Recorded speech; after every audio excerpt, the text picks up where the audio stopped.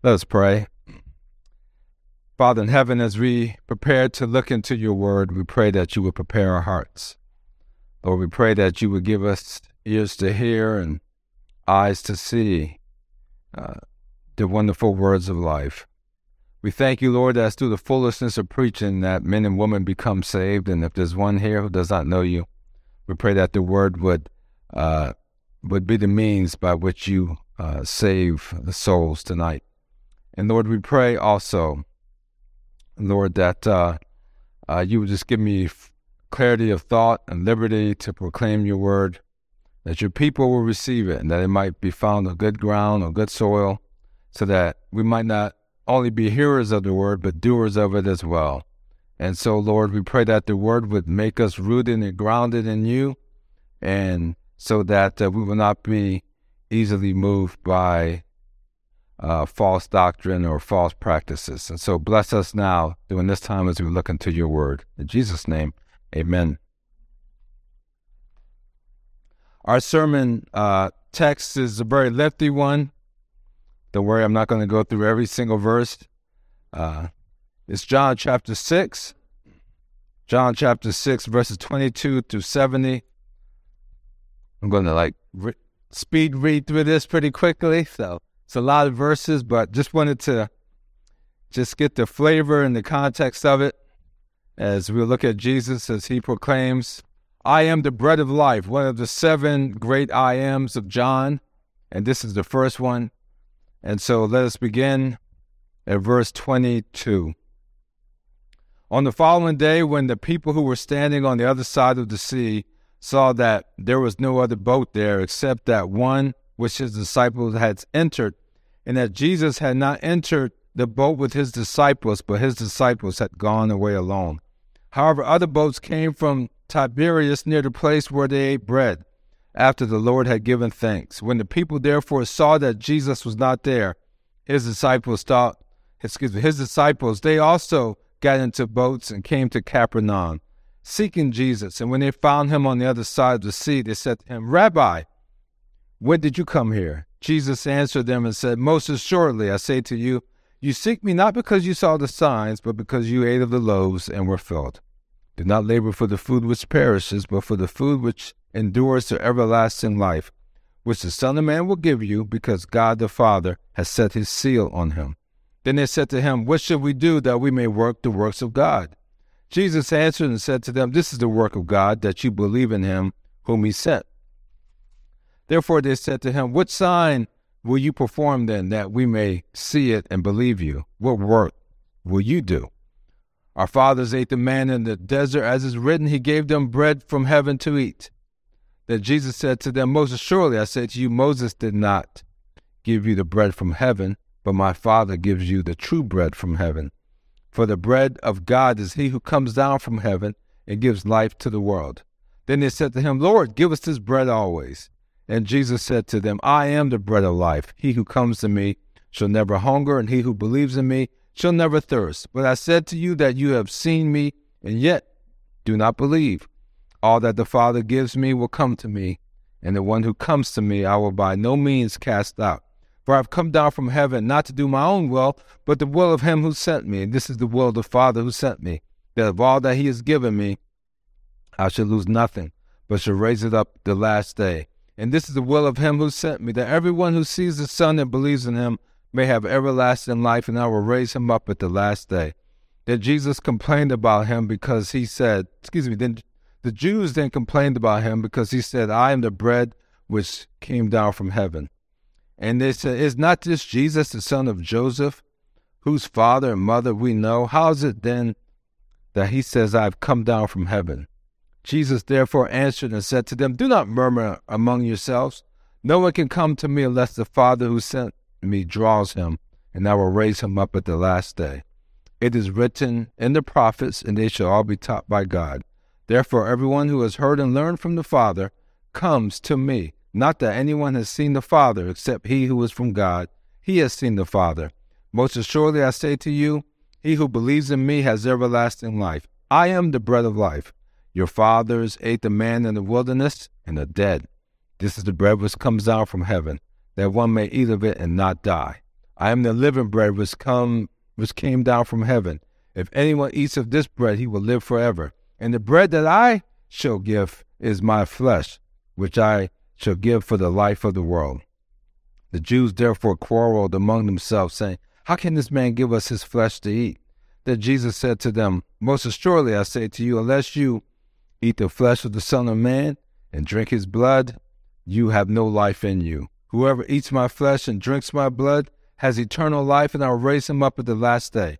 But my flesh is food indeed, and my blood is drink indeed. He who eats my flesh, drinks my blood, abides in me, and I in him.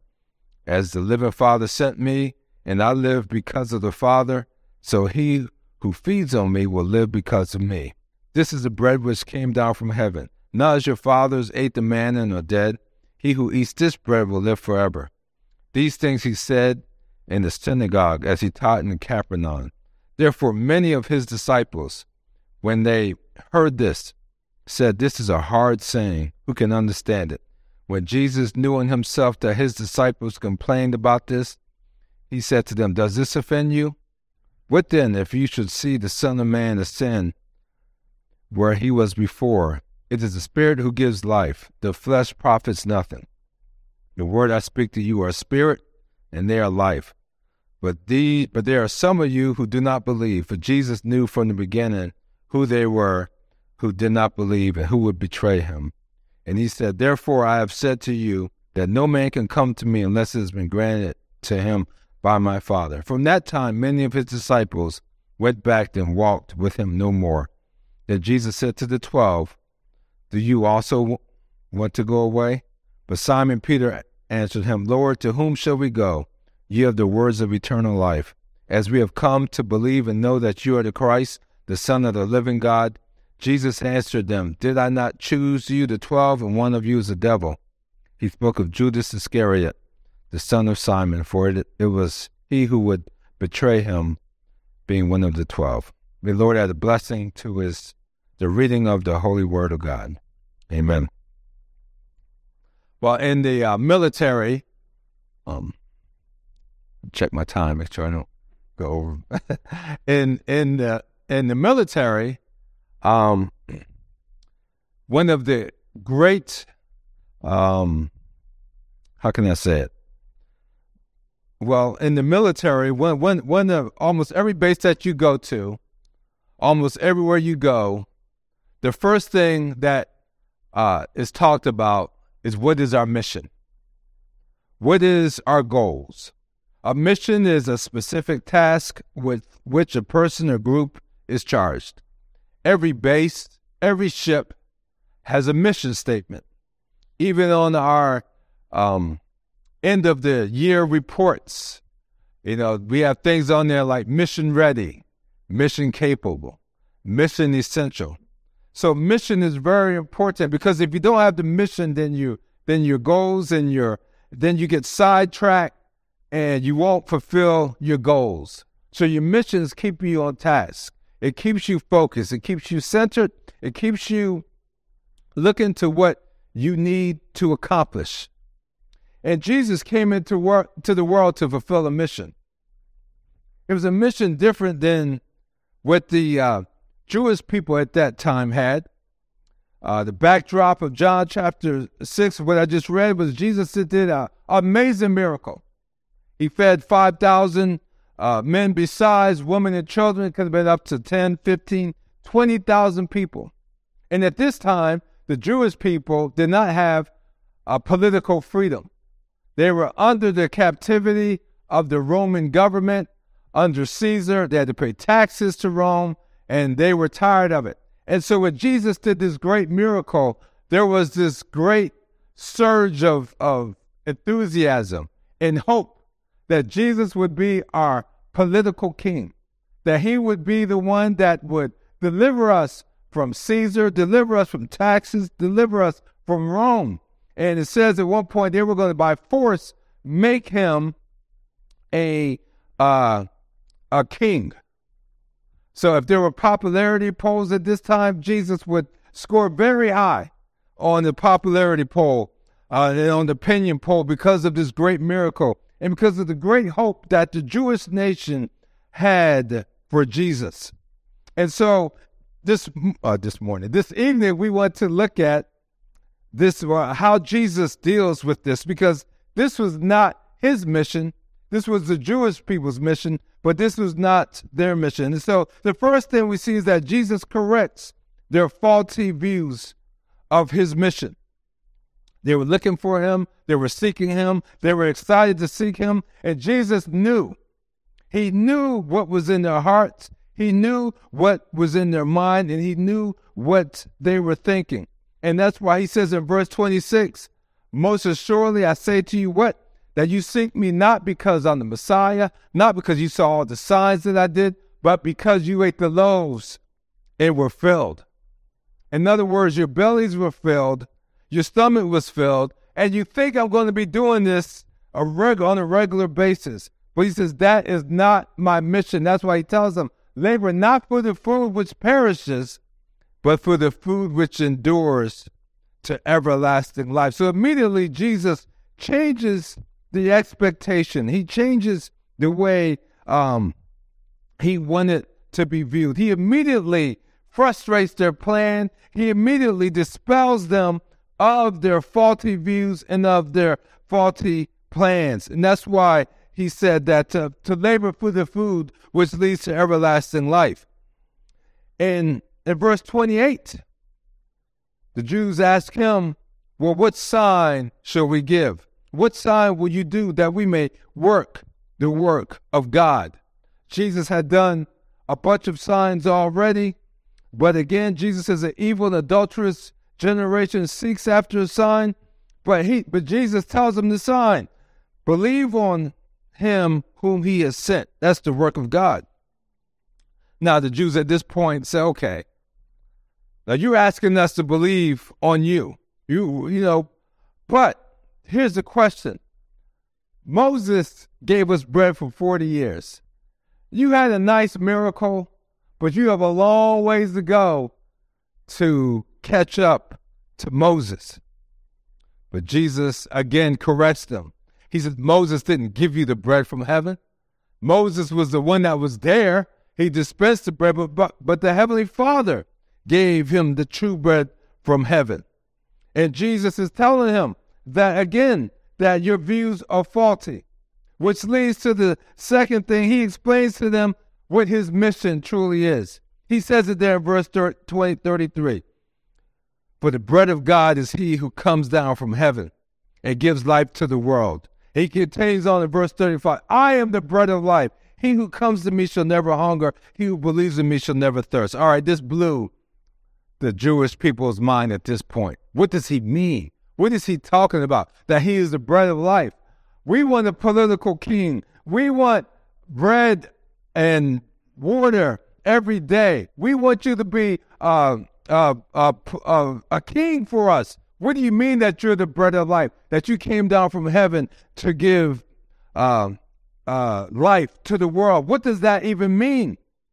And the Jews were getting frustrated, but Jesus was telling them what his mission is, that he didn't come to give temporal bread, physical bread. He came to give eternal bread. I am the bread of life. He who comes to me shall never hunger. He who believes in me shall never thirst. Well, why didn't they understand? How come they couldn't understand? What was their problem? Why is it that Jesus was like talking on one level and they were talking on another level? They were thinking earthly. They were thinking politics. They were thinking being a king. And here Jesus is talking about that he is the bread of life and he came down from heaven to give food. To give himself for our sins and so on. What does all this even mean?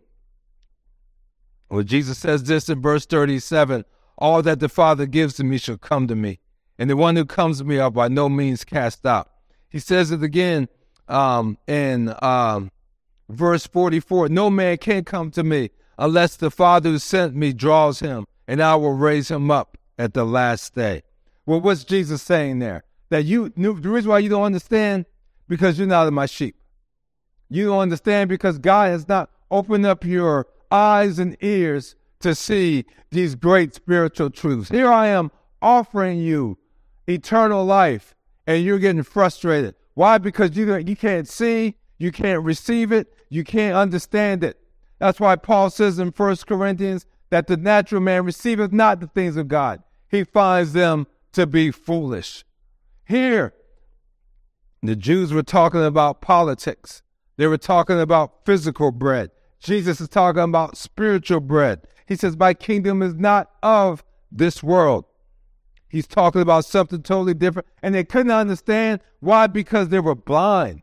They couldn't see the great spiritual realities. We can't see unless God opens up our hearts and our minds as well. Maybe the first time we heard the gospel, the first time we heard about salvation, how did we respond?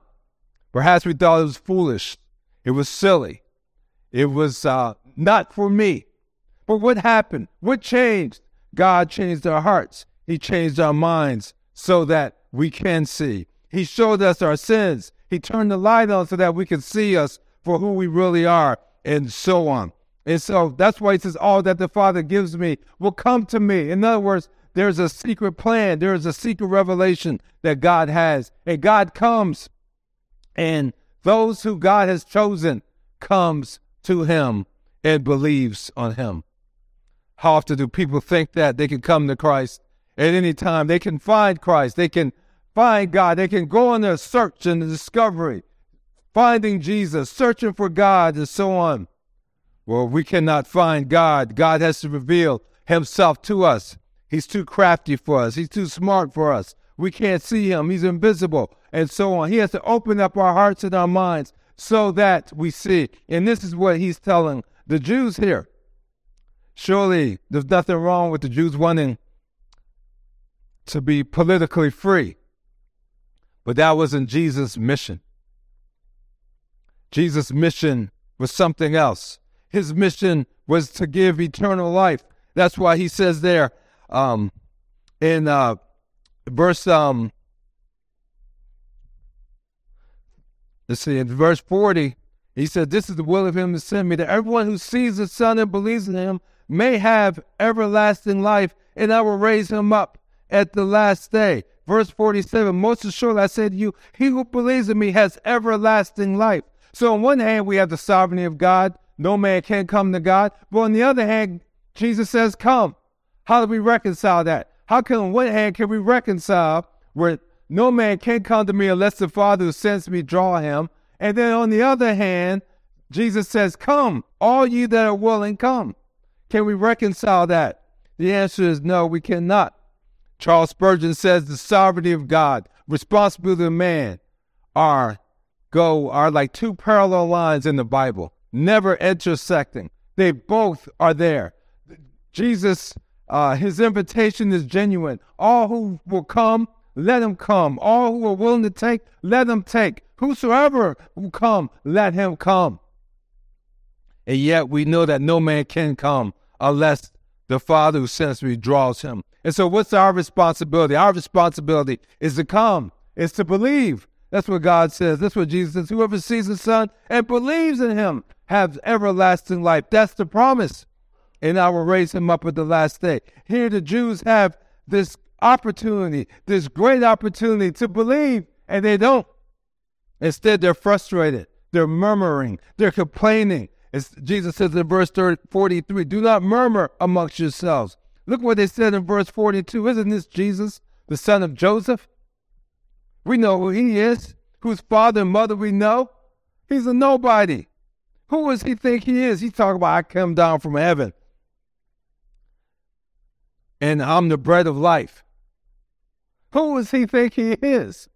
Who is this man that's doing this? Again, the Jews were looking for a sign. They sized Jesus up. Suddenly they start complaining and start murmuring because they don't like what he's saying. They don't like what they're hearing. Goes back to the Old Testament, where Israel often murmured and complained against God, against God's providence, against Moses, and so on. And so Jesus tells them who he is, what he's about, what his mission is. And then he tells us, he even goes further. He tells us to eat of the bread of life, drink of the bread of life. He says in verse 48, I am the bread of life. Your fathers ate the manna in the wilderness and are dead. He's saying that you already had physical bread for many years. God faithfully rained down manna from the sky so that you could eat. Were you satisfied with it? Did it draw you closer to God? If you read Numbers, you see over and over again, they complained about the bread. At one point, they said, oh, we miss Egypt with all of the onions and the garlic and the good food that we have. We are tired of this bread. Give us something else. He says, you had this bread. Your fathers ate manna in the wilderness and are dead. Many of them died in their sins. Many of them died in the wilderness because of their murmuring and complaining. But Jesus says, this is the bread which come down from heaven, that one may eat of it and not die. What's he talking about, not die? He's talking about we won't die a spiritual death. We will have eternal life. We won't die in our sins. That this is the bread, just like we need physical bread to sustain us with physical life. Jesus is offering us spiritual bread so that we might be sustained forever in eternity. This is what he means. I'm the living bread which comes down from heaven. If anyone eats of this bread, he will live forever. He continues to say he will live forever. No, you're going to die in this world if the Lord obviously tarries. But in the next world, we will have eternal life. We will live forever. This is the gospel, that Jesus is the living bread, that I am the bread of life, that Christ came to do what? To save us. To save a people for ourselves, to save us from our sins. We have a sin problem. Paul says Christ Jesus came into the world to save sinners, of whom I am the chief. Here Jesus says, I'm giving you life. Will you take it? Will you receive it? The Jews are saying no. We want a king. We want physical bread. We want political freedom. That's what we want. Now you think even in America, you talk about Christianity in our country, especially on the those who are more of the conservative wing. Oftentimes you hear that, of course we're Christians. Why? Because we believe in conservative values. We believe in America. We believe in our democracy. We believe in freedom. Of course, I'm in the military, so I believe in those things as well. But oftentimes they equate salvation with these things, because we hold conservative views, because we're against abortion, because we are against gay marriage and transgender rights and all these things. We equate these things as we are believers, that God is on our side.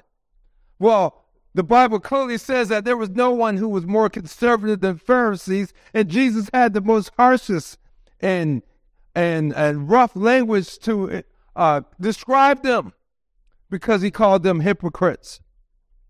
And so, yes, we are proud to be Americans, and we are glad for our Christian heritage. But it's much more than being an American. That's why he says in verse 43, unless you eat the flesh of the Son of Man and drink his blood, you have no life in you. That is interesting. Surely, what were they thinking? Are we talking cannibalism here? What is going on that he's talking about? Well, if you think about it, we are a covenant people. We are God's people. We come here every Sunday to worship. We sing the songs. We love the hymns. We hear the word of God preached.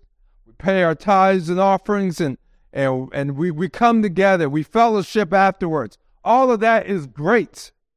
We're part of the visible church. But Jesus says something more has to happen. Something has to happen to us on the inside.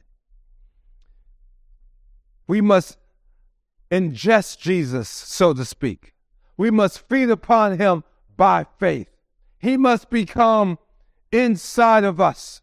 He must live inside of us. The Holy Spirit is playing inside of us. And so now, that's what it means when he says we must eat of his flesh and drink of his blood. When we partake of the Lord's Supper, that's what we're doing. We are feeding by faith. In other words, just as we eat physical food, you think about it. And maybe some of you are grillers and you're great at grilling steak. I was sitting with my commanding officer the other day, and he was just talking about the brisket which he makes, and he has a brisket, what's it called? A brisket grill, which is about, it says like $2,000. Whoa! At Home Depot, they're like $150, and he consoled me, and he told me, chaps, those that's fine too, but this is for the professional grillers. And he was saying that this brisket, it will melt in your mouth. He says it's like butter. He says it's so good. He was just explaining it, and it made my mouth water as he was talking about it.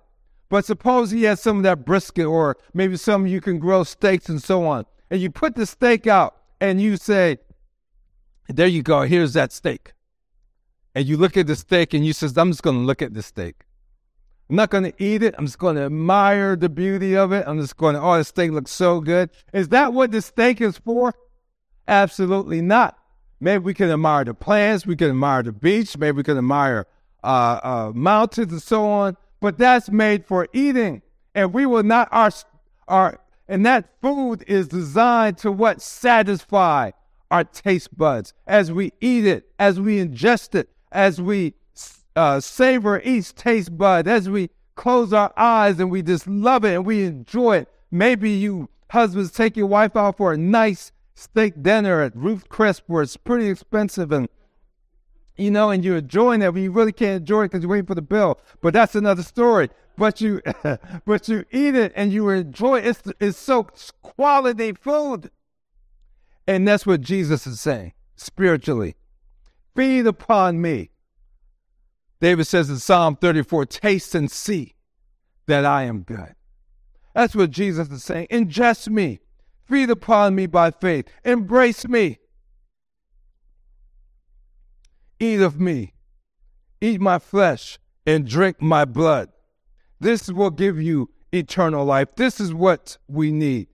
This is what we must have. We must have Jesus living on the inside of us. Yes, on the outside as well as people of God, but to know Jesus intimately, to understand him, to get to know him. We have that privilege as we read the word, as we pray on a daily basis. We get to know Jesus in an intimate, close way. We can carry Jesus in our hearts with us wherever we go, whatever we do.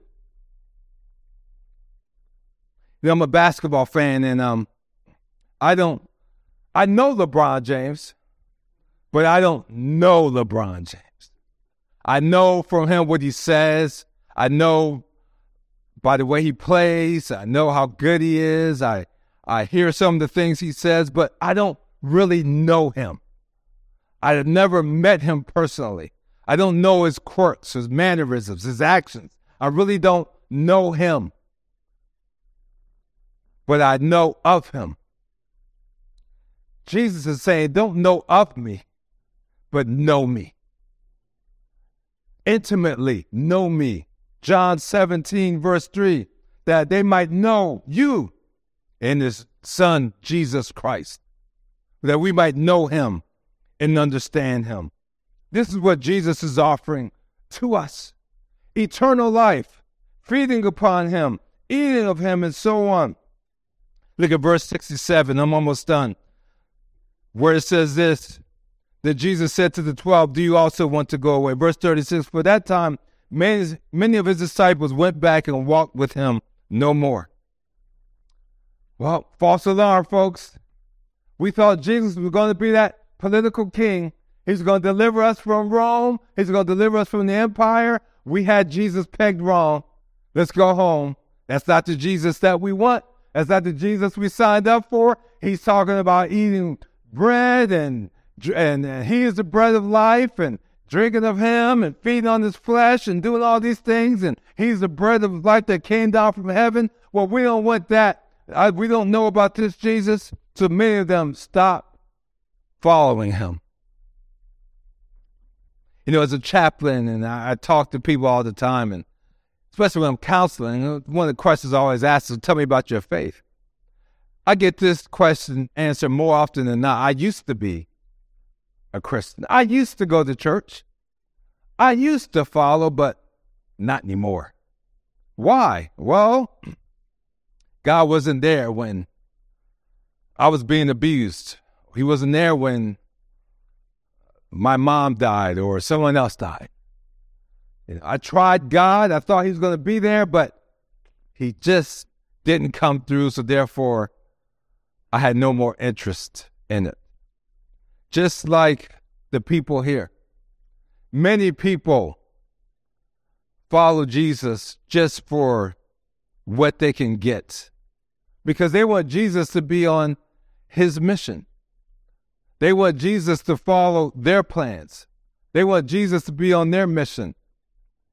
They're not interested in getting to know Jesus. These people are not interested in getting to know Jesus. They wanted what they could get from Jesus. Political freedom. They wanted some bread. They wanted these things. But they were not interested and committed to Jesus and turning their lives over to him and serving him. This is why they went away.